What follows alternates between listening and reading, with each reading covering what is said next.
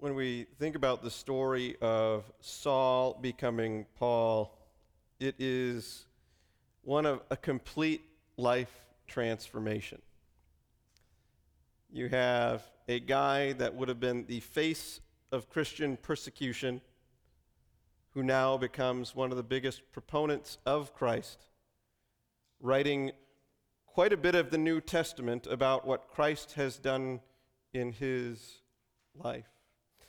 So let's go to Acts chapter 9 and see where this transformation took place.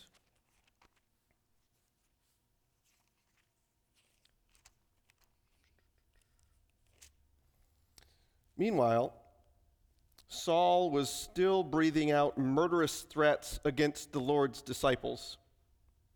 He went to the high priest and asked him for letters to the synagogues in Damascus, so that if he found any there who belonged to the way, whether men or women, that he might take them as prisoners to Jerusalem.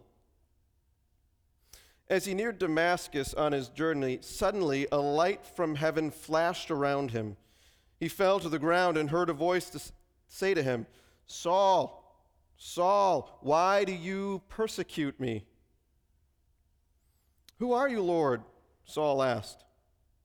"I am Jesus, whom you are persecuting," he replied. "Now get up and go into the city, and you will be told what you must do." The men traveling with Saul stood there speechless. They heard the sound, but did not see anyone. Saul got up from the ground, but when he opened his eyes, he could see nothing. So they led him by the hands into Damascus. For 3 days he was blind and did not eat or drink anything. In Damascus there was a disciple named Ananias. The Lord called to him in a vision, "Ananias." "Yes, Lord," he answered. The Lord told him, "Go to the house of Judas on Straight Street and ask for a man from Tarsus named Saul, for he is praying. In a vision, he has seen a man named Ananias come and place his hands on him to restore his sight." "Lord," Ananias answered, "I've heard many reports about this man and all the harm he's done to your holy people in Jerusalem. And he's come here with authority from the chief priest to arrest all those who call upon your name." But the Lord said to Ananias, "Go. This man is my chosen instrument to proclaim my name to the Gentiles and their kings and to the people of Israel. I will show him how much he must suffer for my name." Then Ananias went to the house and entered it. Placing his hands on Saul, he said, "Brother Saul, the Lord, Jesus, who appeared to you on the road as you were coming here, has sent me so that you may see again and be filled with the Holy Spirit." Immediately, something like scales fell from Saul's eyes and he could see again. He got up and he was baptized. And after taking some food, he regained his strength. This conversion of Paul is really considered to be a crucial point in God's history with his people. Because we would see Saul go on to preach the good news to non-Jews. I am a non-Jew. Maybe many of you are also non-Jews. So this story has direct impact, what came afterwards, to each and every one of our lives. You know, we're actually introduced to Saul in a couple chapters earlier, Acts chapter 7, verses 57 and 58. And this is at the eventual stoning of Stephen, but Stephen was preaching who Christ was and that he had died and that he was raised. And people covered their ears and yelling at the top of their voices, and they all rushed at him. And next. And they dragged him out of the city, and they began to stone Stephen. And this is where we meet Saul. Meanwhile, the witnesses laid their coat at the feet of a young man named Saul. This is a point in time where Saul became the face of persecution, you could say, of the Christians. Saul realized that the old way, the way that they had known all their life, was incompatible with this new way that Stephen was proclaiming, the new way that the Christians and those disciples were saying. Saul believed that he had to have zeal and passion and energy devoted to the traditions of the Jewish fathers because that was the true way, and this new way was not. There was no way this new way could be any way God wants you to follow. And so, Stephen was stoned and he was killed. They were trying to stop the new way from spreading, and Saul was lauded, praised even for the persecution of Christians, laying their coats at the feet of Saul. Saul's entire life had been devoted toward God. He would call himself a Pharisee of Pharisees. He would call himself one who chose to do the right thing all the time. He was the one who was devoted to the word that he had been given, and he was going to make sure that that was the word that we all followed. He was so devoted to his own group of people, the Israelites. There's some commentaries that would even call him in the Saul state as an ultra-nationalist. He focused on God's love towards that one people group. And so Saul continued his journey being the face of persecution, being devoted to the old way, that so much so that he would bring people to prison. In Acts chapter 8, verse 3, Saul began to destroy the church, going from house to house. That's where the churches were meeting, right? Houses. And dragging off both men and women and putting them into prison. He would go into the synagogues in Jerusalem trying to find all the Christians and drag them out of there because their way was incompatible with God's way. Or at least so he believed. After Saul's conversion, he would go on to write about his encounter, and he would go on to write about his life before Christ. And in Galatians, we find this. For you have heard of my previous way of life in Judaism, how I intensely persecuted the church of God and tried to destroy it. It was Paul, or Saul, taking upon himself this yoke to take care of all these bastions of blasphemy. All these people who were claiming that Christ rose from the dead, all these blasphemers that were following the wrong way. It was his job, he felt, ordained by God to set them all right. And so he asked for letters to the synagogues. He was working with the Sadducees, which he really didn't agree with them and their theology, but he really didn't like the Christians, so he was okay working with the Sadducees. So he got these letters to the synagogues in Damascus that whoever he found there that followed the way of Christ, the message of Christ dying and rising from the dead, that he could take them and bring them back to prison in Jerusalem. It was because the testimony of Christ had spread that he needed to leave the friendly confines, you could say, of Jerusalem, picking up his God-ordained mission and taking it to other cities. Some of it probably has to do with the Christians and their desire to spread the good news and follow the mission that God had sent them, that they witnesses in Jerusalem and Judea and to the ends of the earth. and you see that. But some of it, too, could have been the fact that Jerusalem was the place where most people were getting persecuted. And so that may have drove some Christians out of the cities into the outer reaches of other towns like Damascus and out into other areas. And then there would be the natural ability to also continue that mission, to spread the good news. So Paul headed 135 miles north to Damascus. His goal was to put an end to this theological movement, this wrong way. To tell people that, no, this is not right. This is blasphemous. And so with Paul plodding across each mile of the 135 miles, he was heading to Damascus. I assume he was probably stewing in his own mind. Have you ever had it where you feel like someone is making wrong decisions? Where you feel like they're doing the wrong thing, and you somehow, you stew on it. You think about it, you're like, I can't believe those people believe that thing. I can't believe they're following that way instead of my way is always the right way.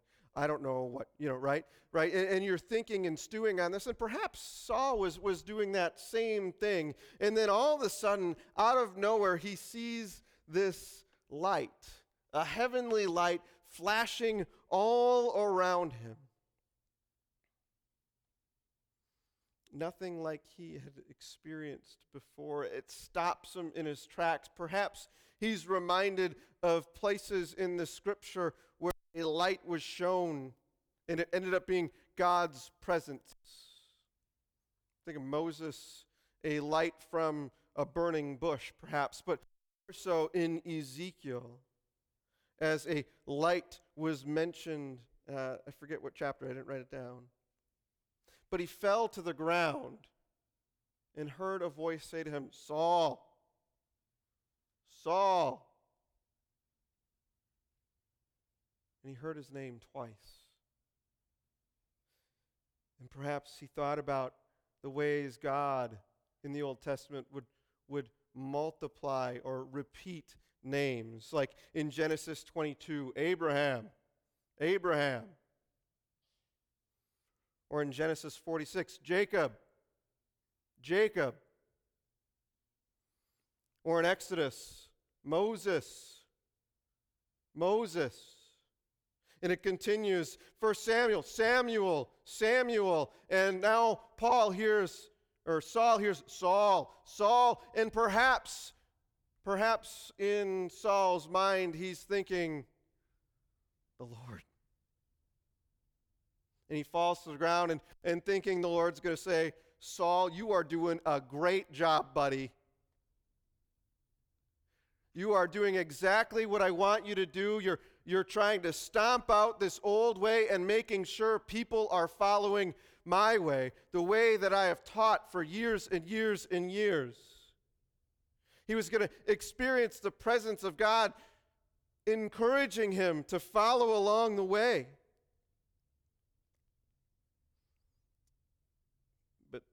Probably to his terror, that isn't what he heard. The gleaming one, the one that the companions didn't see. I just broke this.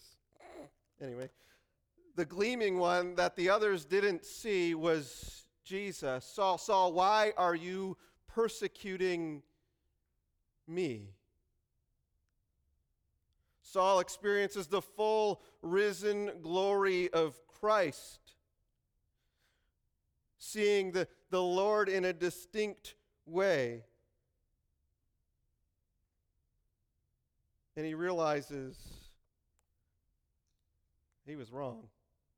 The disciples were right all along that Jesus did truly rise from the grave, that Jesus truly is God, that Jesus truly is the Messiah. And he's completely converted. This idea that this was blasphemy has now gone away because the evidence is too much to take in, even with him being on the ground, realizing that he had been persecuting Jesus himself by persecuting the Christians. Years later, in 2 Corinthians, Paul would talk about how he saw the very face, the glory of God in the face of Jesus.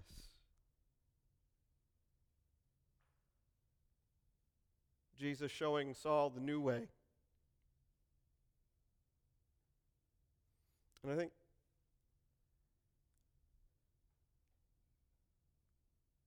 this conversion of Saul shows so deeply an ultimate example of how God will take the initiative to save the enemy.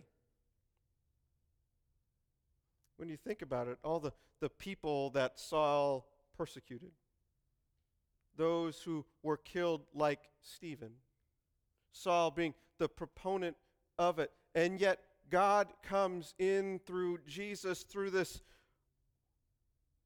stroll that Saul had to Damascus to continue persecution set in his mind. And God reaches down and wants to see transformation in the opponent to Christianity spread.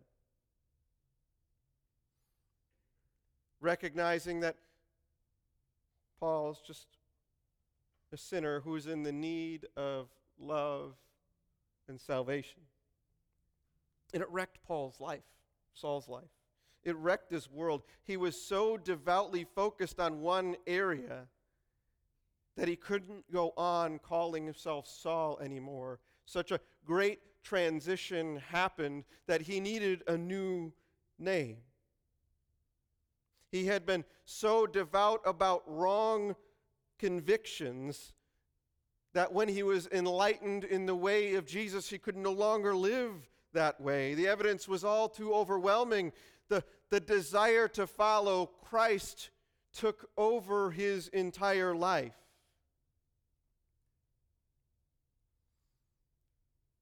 And God had a special job for him, that he would show all the other nations the love that God had for them. Saul, ultranationalist, the one that you would probably least expect to be the one who would be saying, God loves you to the Gentiles. And that's kind of the humor of God. And where you know that it's really truly the work of God working in someone's life, where you can say, I can't believe that person, Saul, went on to follow Christ and to spread the good news. Jesus not only appeared to Saul, but Jesus also appeared to a guy named Ananias. We don't actually know much about Ananias. We don't know how he got to Damascus. We don't know how he even became a Christian. We just know that Jesus comes in a vision to Ananias. In Acts 22, do we have that? Nope, we don't. In Acts 22, we hear that he was a devout observer of the law, and he was highly respected by the Jews living in Damascus. He was a believer, and he knew what it meant to follow the voice of Jesus, to be aware when it was Jesus speaking into his life that he would be able to listen.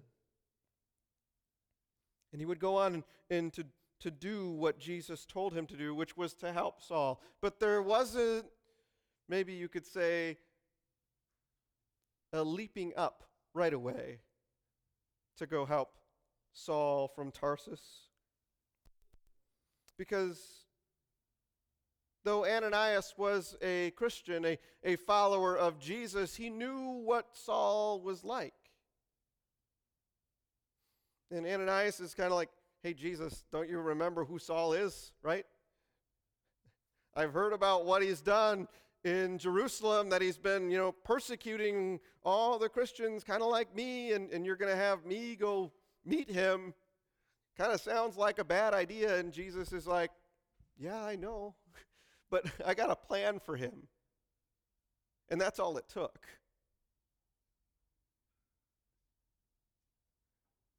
I have a plan for him to be the mouthpiece to the Gentiles, so go.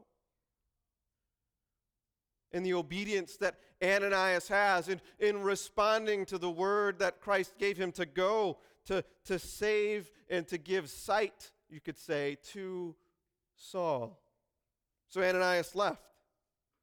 He left his own home, going to Straight Street, to the house of Judas, to walk in there to Saul of Tarsus, the persecutor of Christians, to lay his hands on him, to pray over him, to help Saul receive sight,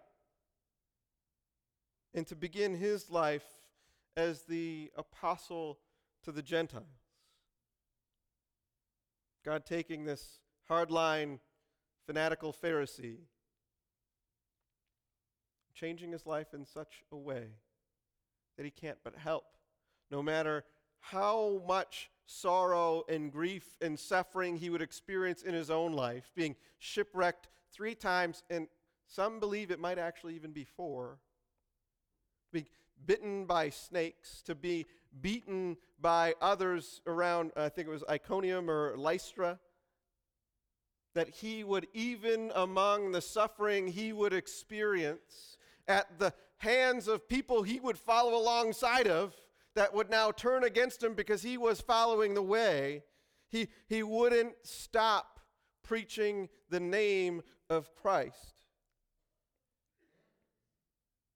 To share that God loves even those who are not Israelites. It's amazing because other than the word of Christ, Saul didn't have to prove anything to Ananias. Saul didn't say anything about, I promise I won't persecute you, right? He didn't say, I've repented of everything that I've done. He didn't say, I'm turning from my own way and I believe in Jesus. Instead, he received the sight from Ananias, and his life was evident by the fruit that came afterwards. So he went it, and Paul received sight, and he was filled with the Holy Spirit. Dietrich Bonhoeffer says this: when God calls someone, like God called Saul, he bids them to come and to die, dying to themselves. So it is with Saul, and so it is with Ananias, and so it is with us. We think of Saul dying to that old life, that Pharisaic life, that life where it was only Israel who would be saved, dying to that. Ananias dying too. Dying to what he believed about forgiveness and how far it could reach, that it could even reach someone who could persecute Christians. Dying to himself and perhaps his desires for retribution upon those persecutors. What does it look like in our life, dying to ourselves? To flex those muscles of faith.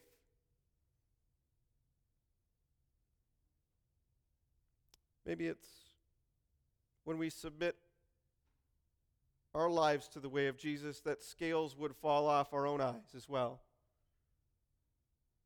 That the scales of our grudge holding begin to be released.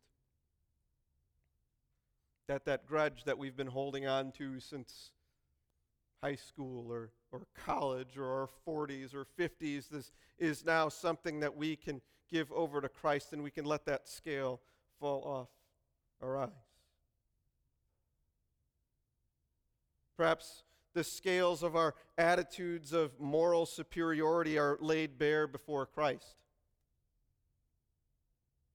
Perhaps the scales of our misguided intentions, just like Saul had intentions to follow the way and to show people that the Christians were wrong, where those he realized were misguided intentions and he was making the wrong moves. Maybe that will fall off our eyes and in our life.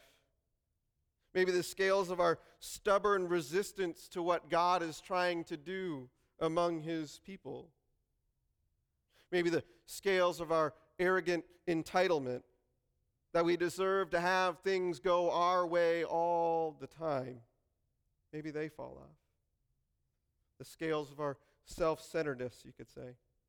Scales of our bitterness, the scales of our anger and rage, the scales which cause us to desire to not forgive others, perhaps fall off when we encounter deeply the Spirit of Christ who says, "Come."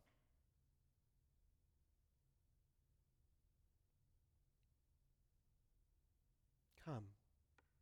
And then, too, we could make a move just like Ananias does. This word right here, brother.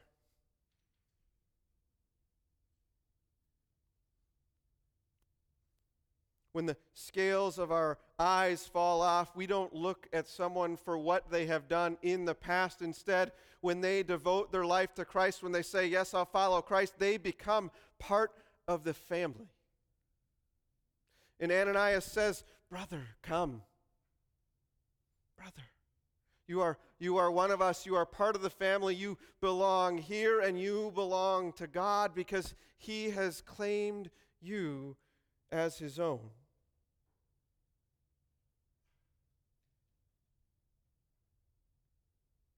Pray that the scales, whatever they may be in our life, that keeps us from seeing others this way, perhaps, would fall off. That the scales in our own life, in the way we live, that they would fall off. That we would be invigorated, passionate. That we would have zeal just the way Saul did for preaching God's word and speaking to everyone we encounter that Jesus is the way. Jesus is the way to experience true sight of what is important. Jesus is the way to experience true love. Jesus is the way. So much so that we could think of our greatest enemy, the person that we don't like the most here in this world, and could invite them along in that journey as well. That God even died for them, that they could have life with Jesus. Let's pray. Lord, we thank you for your grace shown to us through Saul. That no one is a lost cause. That by your power and the power of the Spirit, lives may be completely transformed. Lives that would at one point persecute you, or be disinterested in you, or actively push you away, would somehow be drawn to you, to never stop speaking about your name and your glory. So we pray for that in our life, that we would experience that any scales that remain in our life would fall off by the power of your Spirit, that we may be invigorated for your purpose in our life.